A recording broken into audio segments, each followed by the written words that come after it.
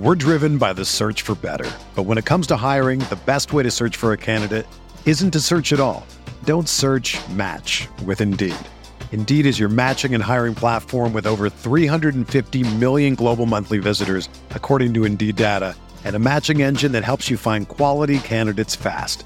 Ditch the busy work. Use Indeed for scheduling, screening, and messaging so you can connect with candidates faster. Leveraging over 140 million qualifications and preferences every day, Indeed's matching engine is constantly learning from your preferences, so the more you use Indeed, the better it gets. Join more than 3.5 million businesses worldwide that use Indeed to hire great talent fast. And listeners of this show will get a $75 sponsored job credit to get your jobs more visibility at Indeed.com/Blue Wire. Just go to Indeed.com/Blue Wire right now and support our show by saying that you heard about Indeed on this podcast. That's Indeed.com/Blue Wire. Terms and conditions apply. Need to hire? You need Indeed.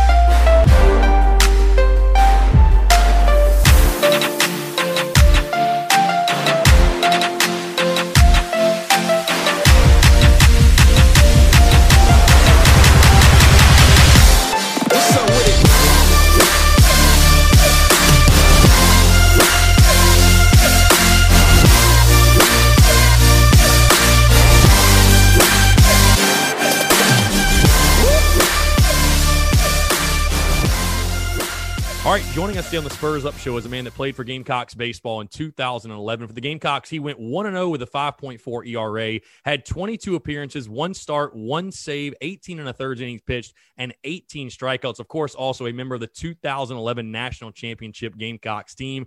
He was drafted in the 30th round of the 2011 MLB draft by the Washington Nationals and had an extensive minor league career from 2011 to 2018. Also played independent ball in 2019. Very pleased to be joined by former Gamecocks left-handed pitcher Bryan Harper. Bryan, appreciate you taking the time, man. It's a pleasure to be chatting with you here today. Yeah, thanks for having me, man. I'm excited. Absolutely. So the one thing, Bryan, I want to go ahead and get it out there because the one thing I did not say that I'm sure many people, and I didn't say it specifically because I'm sure it annoys you, right? I didn't mention it in the intro, but you are Bryce Harper's brother. I'm sure many people have addressed you before and said Bryce Harper's brother and said, no, I'm Bryan Harper. But I'm just curious, just off the jump to get your take. I mean, what's that like? Obviously a great thing for you and your family to have a brother. Obviously, I think everybody tuned into this show is going to know who Bryce Harper is, playing with the Phillies, you know, a phenom at the age of 16 on Sports Illustrated, all that stuff. But I mean, just again, I didn't want to put that in the intro because I'm sure you get that all the time, but I'm just curious to hear your perspective on what that journey has been like for you and your family and to watch your brother's career unfold the way it has. Yeah, so it's awesome. I mean, I've never been the jealous type with him. He's always been my biggest fan, as I am his biggest fan. Yeah, it's always funny. I think the best part and like funniest part that I have is when people meet me and then I never introduce myself as Bryan Harper, right? It's always, hey, I'm Bryan. Hey, how's it going? Right. You know? And then they come to find out that the last name's Harper. And then they, you know, the shocked look, the glassed over eyes. It's like, wait, like Harper? I was like, yeah, he's my little brother. Oh my God. You know, and then they start freaking out. So it's good, man. I've never been, like I said, the jealous type, and you know, all of his success is great and really exciting. So yeah, I was going to say, I'm somebody that's actually got 3 brothers, and they're all my younger brothers, but I have to imagine for you, because you guys played together in college. Was that at College of Southern Nevada? Yep. Yeah, it was. Yep, okay. yeah. I'm just curious again to be there along with him for the ride. Like I said, I'm sure you're someone like you share in those successes he had. And obviously you had your college career going, which again, like I said, didn't have a bad career yourself, winning a national title, but to be able to watch him and be a part of that and kind of assist him along in that journey, I'm sure that had to be really cool for you. And the opportunity for you guys to be teammates at the college level, I'm sure was something that you probably still value to this day. Oh yeah, definitely. So we played together in high school also. He was a freshman, I was a senior. And we were battery mates. You know, he was a catcher back then. So that, I think, is the coolest thing that I've ever experienced on a ball field. And I got to that point with other catchers, but him knowing me without even having to throw down a sign, and him just knowing what I want to do on the mound, I think that is the coolest thing that I've ever experienced with a teammate. And, you know, it's that brother ESP, you know, type knowing what we want to do. So, being along for that ride with that team, and just it being a Vegas group of guys. You know, we had guys from Utah, we had guys from Arizona, but it really was just a Vegas team. And you know, being able to go to the JUCO World Series with him, and you know, we took third there, and then end up, you know, obviously getting the ring at South Carolina. So that's one thing I can't hang over Bryce's head, is he doesn't have any hardware from college. So besides the Golden Spikes, I guess, right? Yeah, I mean, but you know, that's nobody cares about those individual awards, man. It's all about the team, right? It's the team awards, man. That's what matters today. But yeah, so you were at CSN, obviously. You get to South Carolina 2011. I'm curious, how did it come about that you end up in Columbia? I mean, again, Ray Tanner, Jerry Myers, you know, Chad Holbrook, that whole crew, they're there, and they find you, and you know, you joined South Carolina in 2011. But what was the recruiting process like for you? I'm sure you were a guy that I'd imagine had a ton of interest from West Coast schools, but how did it come about that, like I said, Ray Tanner and that staff were able to get their eye on you? And then what made you choose South Carolina? Yeah, so Mark Calvey is actually the one that recruited me. Okay. He got me in there and got me signed. Chad Holbrook has a link to Vegas. So he actually recruited a kid named Matt Harrison, who went to North Carolina when Holbrook was there. And I think it just kind of worked out where they were coming out west, and they from the story that I kind of got was they actually came to see Bryce and another guy, and ended up signing me and my buddy Donnie Roach, who was a right-handed pitcher. Right. And they offered me a scholarship, and I always grew up wanting that, you know, true college experience, right? And I thought I was going to get that in Northridge, California, when I went to Cal State Northridge, because I was going to be playing the Big West, which was Irvine, Fullerton, Long Beach State, you know, and those schools, right? So I'm like, okay, like this will give me that opportunity, you know, to play against those guys and make my name on my own, not, you know, part of those teams, right? I wanted to be the thorn in their sides type thing. Right. You know, obviously transferred back, and then, you know, they come out and recruit me and offered me a scholarship. And I think I took about 48 hours and called him back, and I was like, I'm coming. I don't care. So didn't even end up going on a recruiting visit until after I signed, and then just going. But yeah, man, it was a culture shock, because I've never really been down south, and just really even east of the Mississippi, but for a little bit here and there, you know. And you know, just getting there for the first time, going to Florida, South Carolina football game, you know, walking the sidelines with, you know, you got Tebow running around, you got Takeo Spikes running around, you know, you had a bunch of guys on the field, and you're like, holy cow, like this is serious shit right here. Right. And you know, then they have this brand new diamond of a stadium, you know, and I knew it was the right decision. And I think that's why when I got drafted out of CSN, I was like, it literally has to be the world for me to give up South Carolina, right? You know, and then they end up winning the College World Series, you know, big hit Witt coming through. Right. And then I get to roll into a winning program. I'm coming from a winning program in the junior college level. And then, yeah, it's just kind of the rest is history after that. So.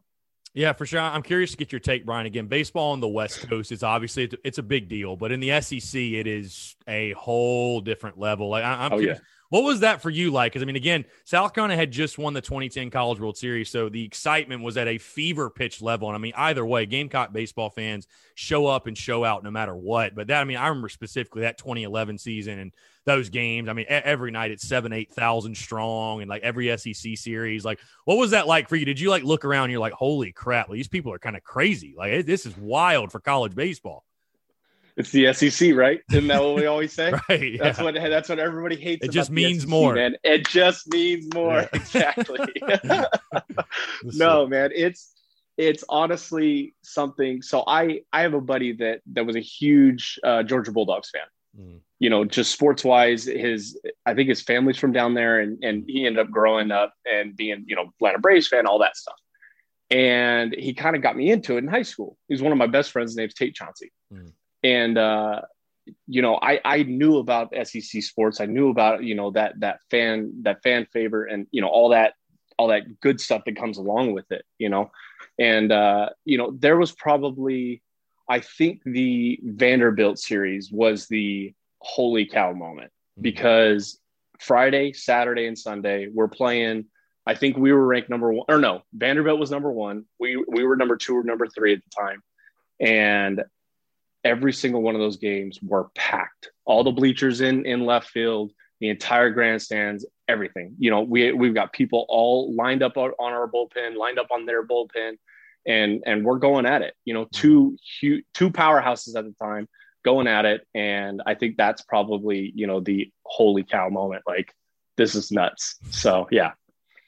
For sure. I'm curious to get your take again on Ray Tanner, obviously legendary head coach, 2 national titles. What he did at South Carolina, even way before you were there, just building, you know, that Carolina baseball program into being one of the top 5, 10, I would say probably top 5 programs in the entire country for about a 20-year span there. I mean, and it's still going now. I mean, I would say South Carolina is looked at still that way, and that tradition, Ray Tanner certainly building that. What were your first interactions like with him? Again, it's really funny for me just hearing from the former players the stories, because Tanner's, we all know, you know, pretty tough to play for, but he gets the best out of his guys. What were those interactions like for you with Coach Tanner?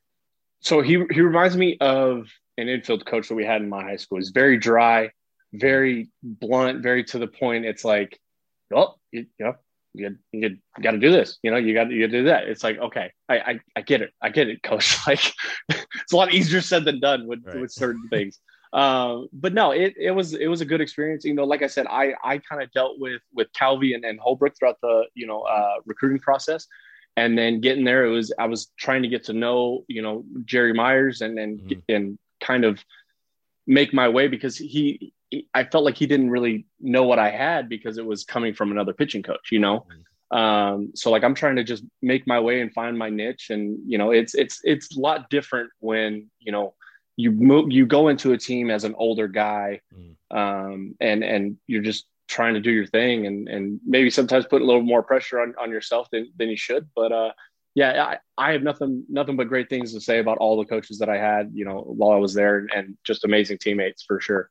Yeah, I think the dynamic, Bryan's pretty interesting, because, again, like you said, you're an older guy, but you're trying to fit in as the new guy. I mean, you're kind of like a freshman all over again. And, again, this isn't just a team where, I'm just going to fit into the team and I'll mesh with the lot. It's like, this is a group of national champions. You know what I mean? Like, they're like, we got our stuff together. Like, let's see what this new guy can do. And, again, I've talked with guys like Adrian Morales. And I think Adrian said it best when I was, you know, asking him, comparing him between the 10 and 11 teams. And he said, you know, 10 was a team that had never been done before. And, you know, it had a different feeling, because 11 was very businesslike. Like, we expected to win every game. Like, we knew how good we were. We knew we were the best team in the country.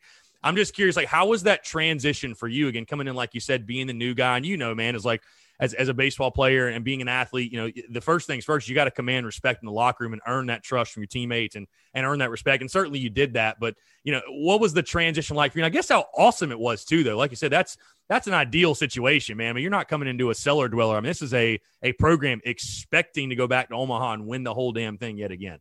Yeah, no doubt. And I think guys like Adrian Morales, you know, guys that I could lean on that were established the year before and knew because Adrian transferred in too, correct? Yes. If I'm not, okay. Yeah, Florida, that's what I thought. So, you know, he transfers in. So being able to talk to him, but, you know, guys like Michael Roth, Adam Matthews, you know, Adam Westmoreland, like the older guys, Tyler Webb, you know, guys that I immediately clicked with, you know, and then my bullpen guys, like, you know, the bullpen's a team in itself. Oh yeah. You know, with Sullivan and Jose Mata, Justin Taylor, and, you know, it's just a list of guys that I could go on and on about, you know, and Wingo kind of steering the whole thing. You know, him and Roth were the two guys that we leaned on, whether you're a position guy or you're, you know, a pitcher.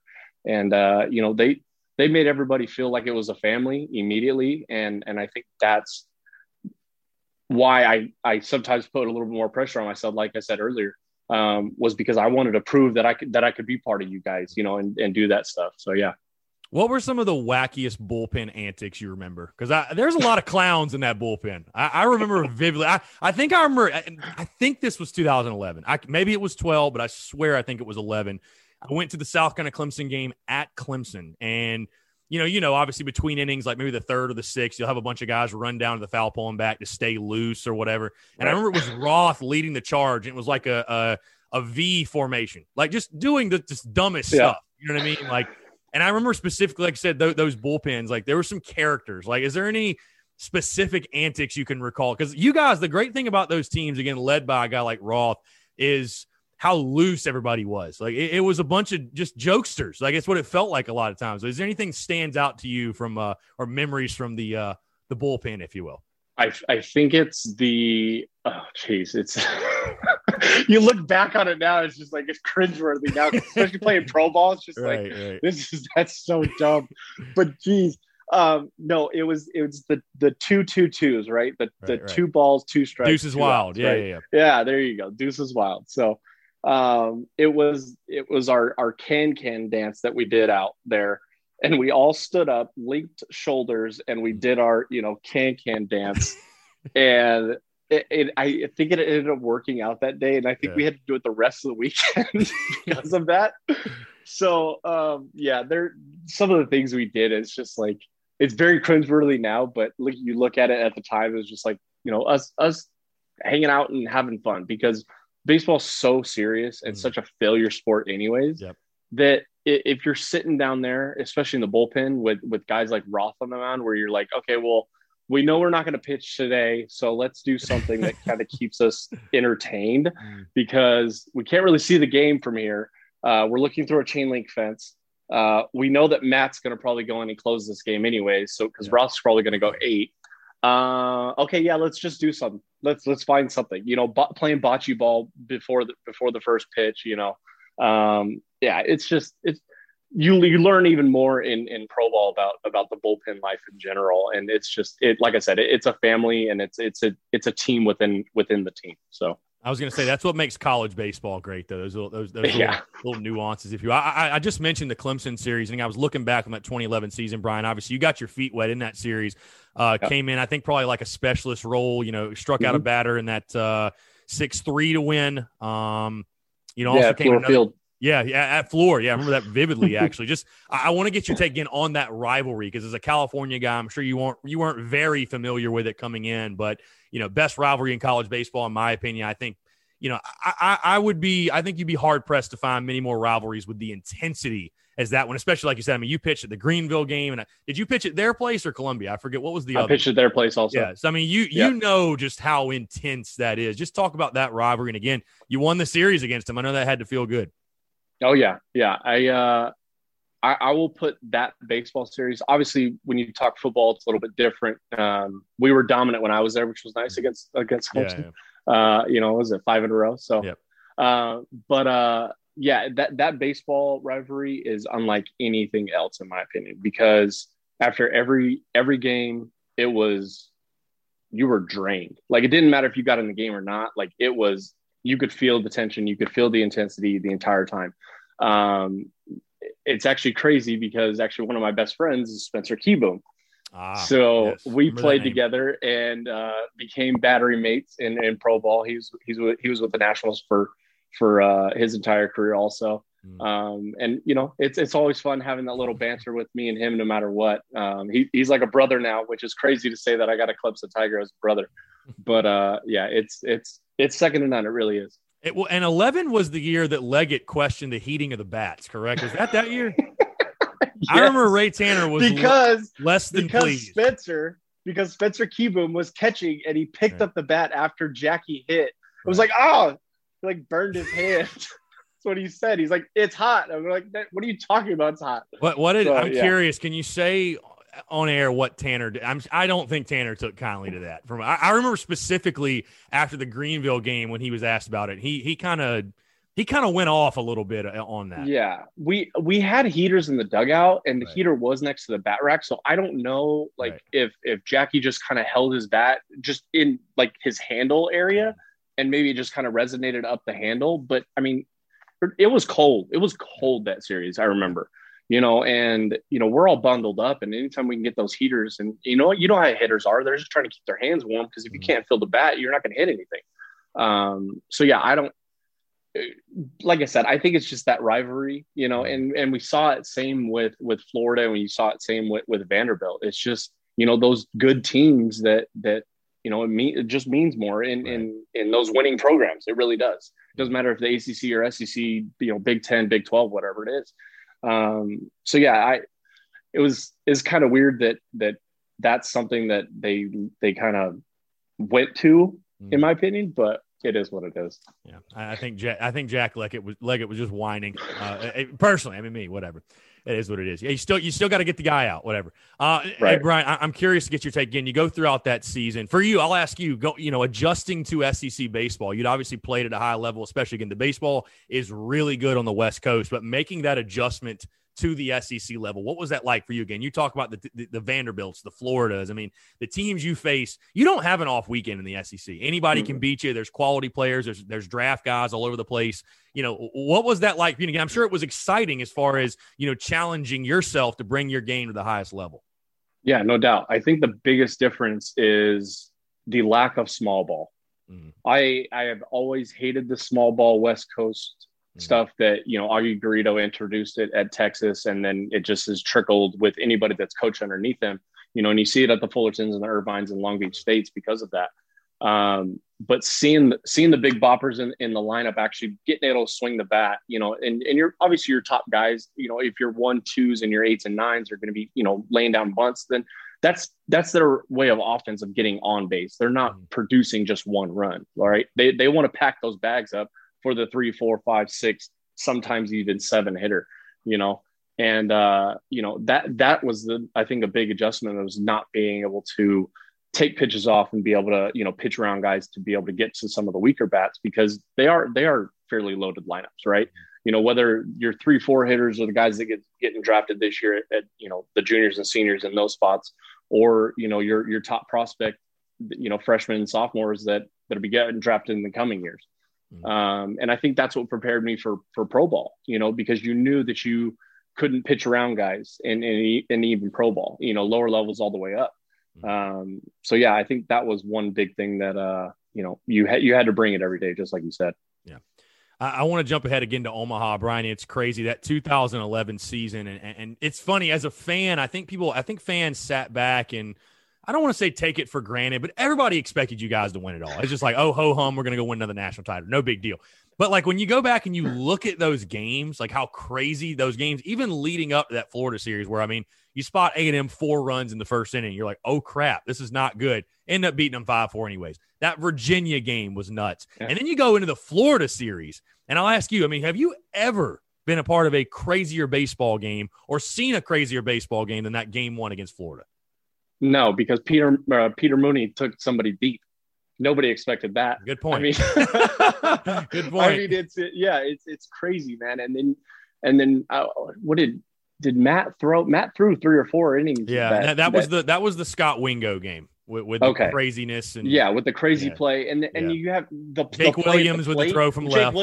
Jake Williams with the throw from left. I mean, it's crazy, but I mean that's the type of team that we were. We just believed that we were going to win. There was going to be something that changed the tides, and it was absolutely crazy. So the funniest story I have from Omaha, though, is we get there for opening ceremonies. My dad is actually walking. They parked away from the field. They had to walk over to, TD Ameritrade, and he got shit on by a bird.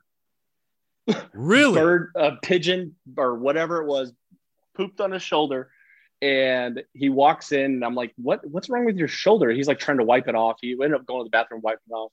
He's like, I just got shit on by a bird. I said, are you kidding me? I was like, oh, we're winning this thing for sure. I was like, that's good luck. You get pooped on by a bird. That's good luck right there.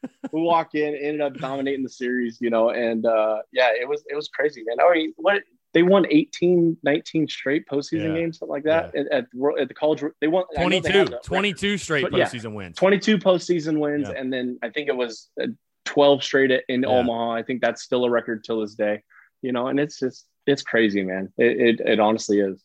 Who knew the good omen was your pops getting shit on by a bird? I mean, this is stuff you can't hear anywhere else other than this. Exactly. That's wild. Yeah, I'll ask you again, Bryan.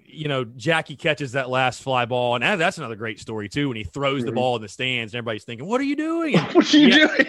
Jackie actually commented on our Instagram about that situation, that story, and he actually ended up signing the ball and giving it to the kid. And it's a great story, really cool. But your thoughts, your emotions. He catches that fly ball again. You win a national championship, and again, I don't think fans, like I said, took it for granted. But I mean, I know I was sitting there like, oh yeah, they're going to win it. I mean, definitely. I mean, nobody's beating South Carolina.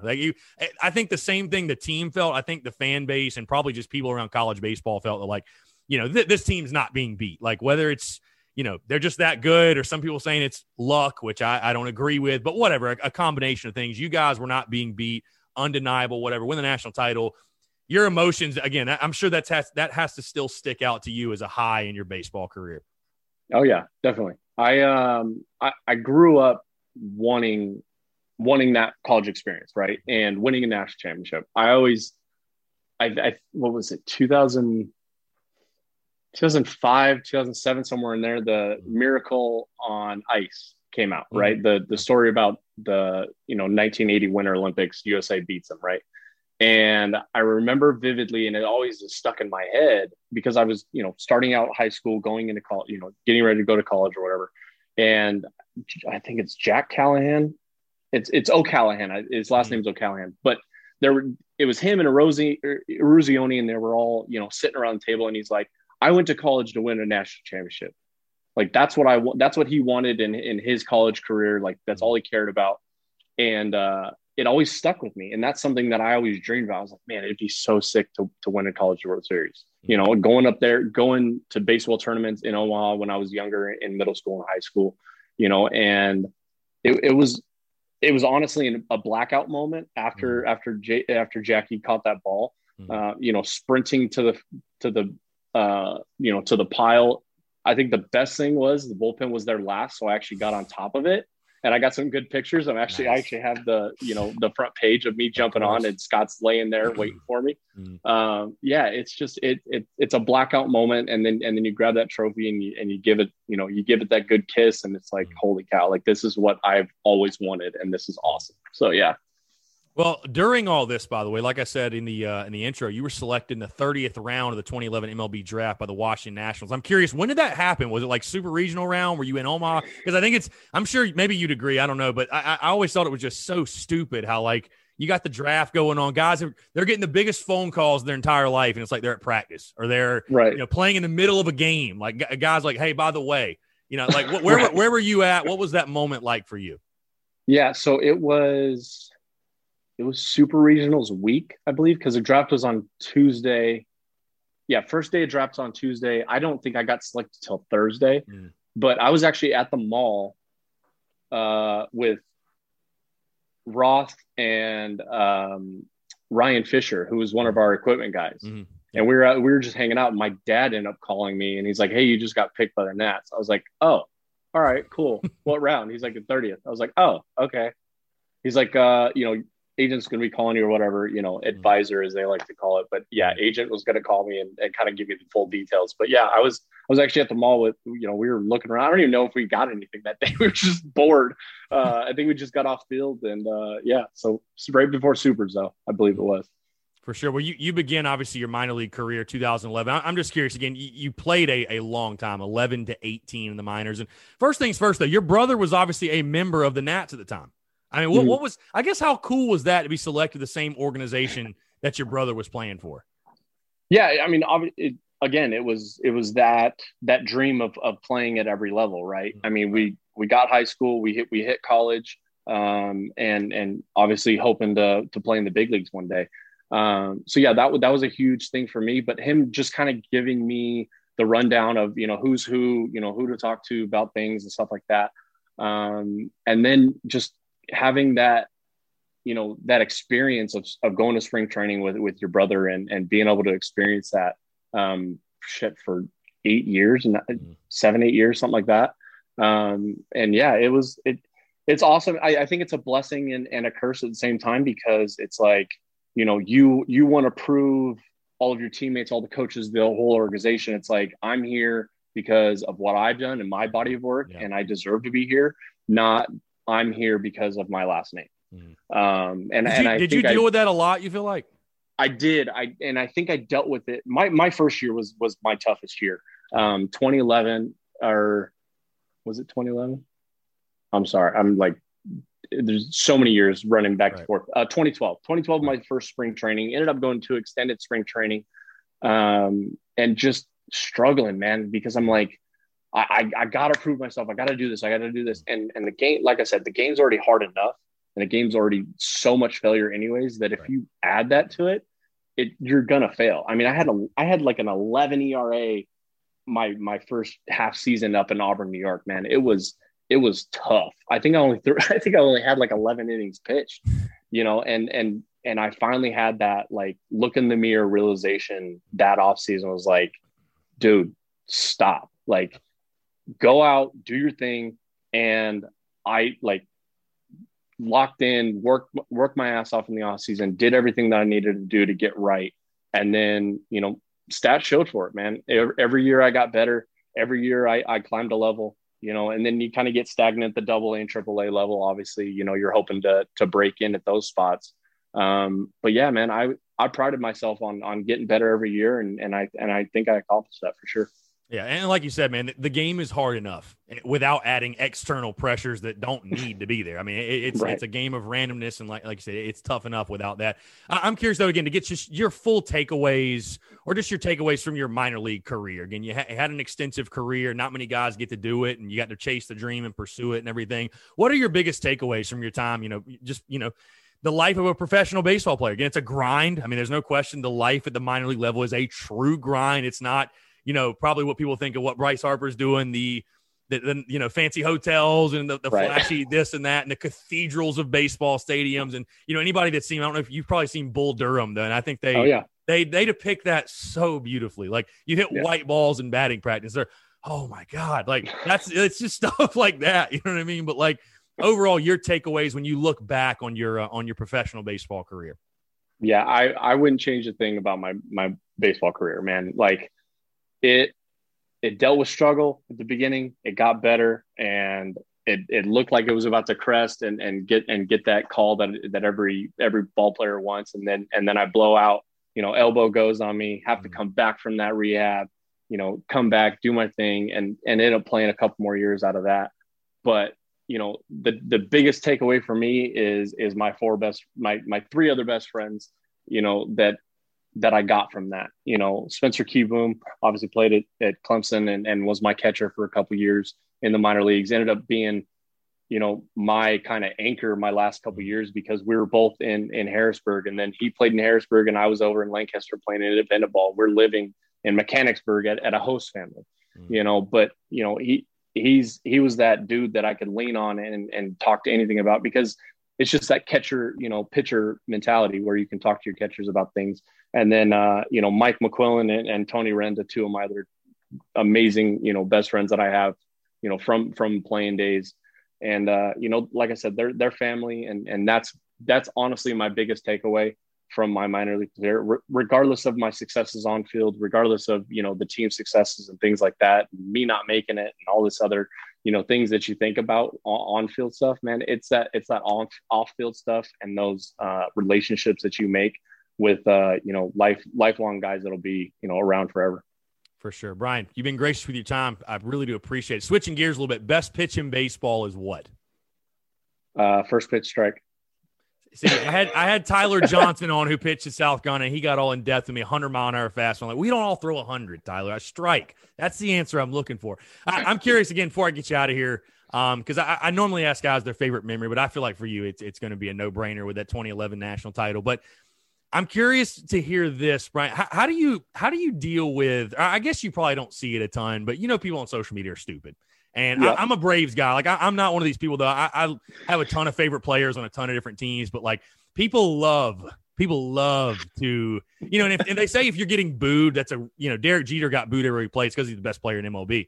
But, I'm sure you guys have dealt with that with Bryce. Like people love to hate Bryce Harper. A lot of my buddies are Braves fans, and like it's so funny though, because like I'll see my buddies putting up like Facebook statuses or whatever, and they're talking about, oh yeah, Bryce Harper sucks. I'm like, no, he doesn't, bro. I mean, I'm pulling for the Braves. Don't get me wrong, but like, right. It's just funny, like, you know, like, and chirping. You know, I was at the Carolina baseball game today, and we were sitting by the left fielder, and I mean, even the Dayton left fielder, he's getting an earful. Like, chirping's part of the game, but like, do you just sit back and laugh when, like, I'm sure you've gone to games and like fans are just trying to chirp away? And I think back to a couple different memories with your brother, like. I don't know who it was, but he hits a freaking 7,000-foot home run and does his thing with the bat flip. Whatever. Like, I'm just sure that has to be like a lot of fun for you to like just sit back and kind of laugh at. Yeah, I mean, sometimes it gets me heated a little bit. Yeah, it gets annoying. I have to imagine it gets annoying for sure. Exactly, yeah. It's more of annoyance than like, you know, whatever. But yeah, I mean, it's Bryce is the ultimate antagonist. Yeah, as I like to call him. You know, he loves to play it up. He loves to play it up. Sometimes he does like to play it up. Sometimes he doesn't. That's the fun of the game. Like, I think that's the fun of the game. Exactly. You know, and there's guys like Trout that are really good and still get booed, but they're just quiet about it, right? You know, like that's the type of player that Trout is and the type of player that Bryce is. You know, it's the whole A-Rod, Derek Jeter. You know, it's like it's two really, really good players, but just a different, you know, personality and different way to go about the game. So yeah, it can be, you know, it can be tiring sometimes, but it is what it is. And, you know, he plays into it and you know, sometimes he makes teams pay and most of the time he does. So I think the greatest video is he's up in San Francisco and he's got somebody chirping behind the dugout, you know, overrated, you know, does it a couple times. And then, you know, he goes and pops one into McCovey Cove, and it's like, okay, well, I got to shut up now because I can't say anything. So, and I think that was like the second or third inning, and guy ended up chirping the rest of the game. So, you know, he likes to shut people up, and it's like I said, it can be annoying sometimes, but you know, that's just me being me and the protective older brother. So, yeah. The best revenge is massive success. I promise. Exactly. Last thing, Bryan, I'll get you out of here. Funniest Tanner moment that you can recall from that 11 season. Oh, geez. That you can tell on air, by the way. I'm like trouble, but I'm terrible at this stuff, man. I like all my funny memories are like us things with going over to, you know, Michael Ross and Adam Matthews' place, like hanging out with those guys. Like those are funny moments, and like stuff at like Village Idiot, like stuff that we were doing in there. Like, you know, it's just like, okay, like we can't go there.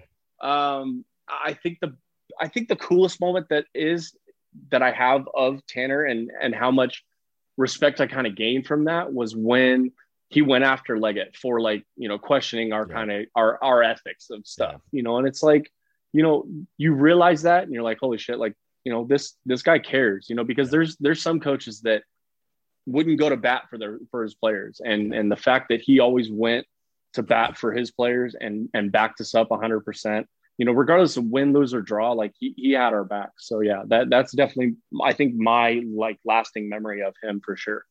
For sure. Well, Bryan, like I said, this has been a pleasure, man. And I know I speak for all Gamecock fans when I say it was awesome to watch you and your teammates do what you did. And obviously, you know, your professional baseball career, and we're all pulling for Bryce. We're all pulling for Bryce. So I want to see him do well. Hey, baseball is more fun when guys like Trout, your brother, when those are the young faces of the major leagues. And, you know, obviously we all have our fingers crossed for a full normal MLB. I mean, I've 100%. You know, it's so funny, man. I was telling a friend of mine, I was like, you know, I used to, because one of my gripes is the major league season is just so long. And I know you, I mean, being a player, you know, you're sitting there in the bullpen like, oh my God, like late July, just like, Jesus Christ, this is good.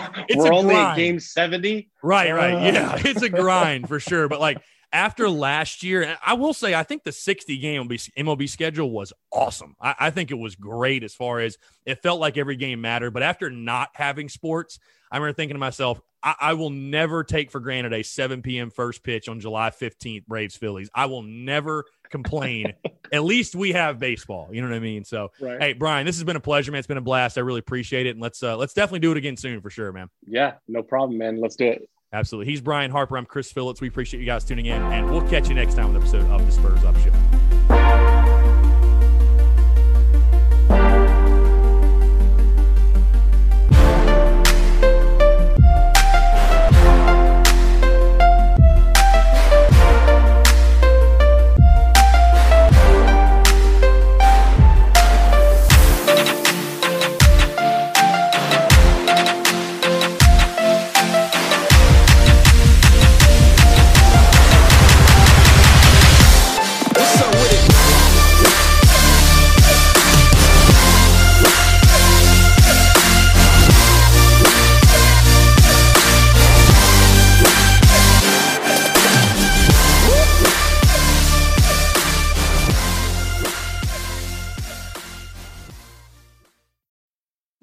need mealtime inspiration, it's worth shopping Kroger, where you'll find over 30,000 mouth-watering choices that excite your inner foodie. And no matter what tasty choice you make, you'll enjoy our everyday low prices, plus extra ways to save, like digital coupons worth over $600 each week. You can also save up to $1 off per gallon at the pump with fuel points. More savings and more inspiring flavors make shopping Kroger worth it every time. Kroger, fresh for everyone. Fuel restrictions apply.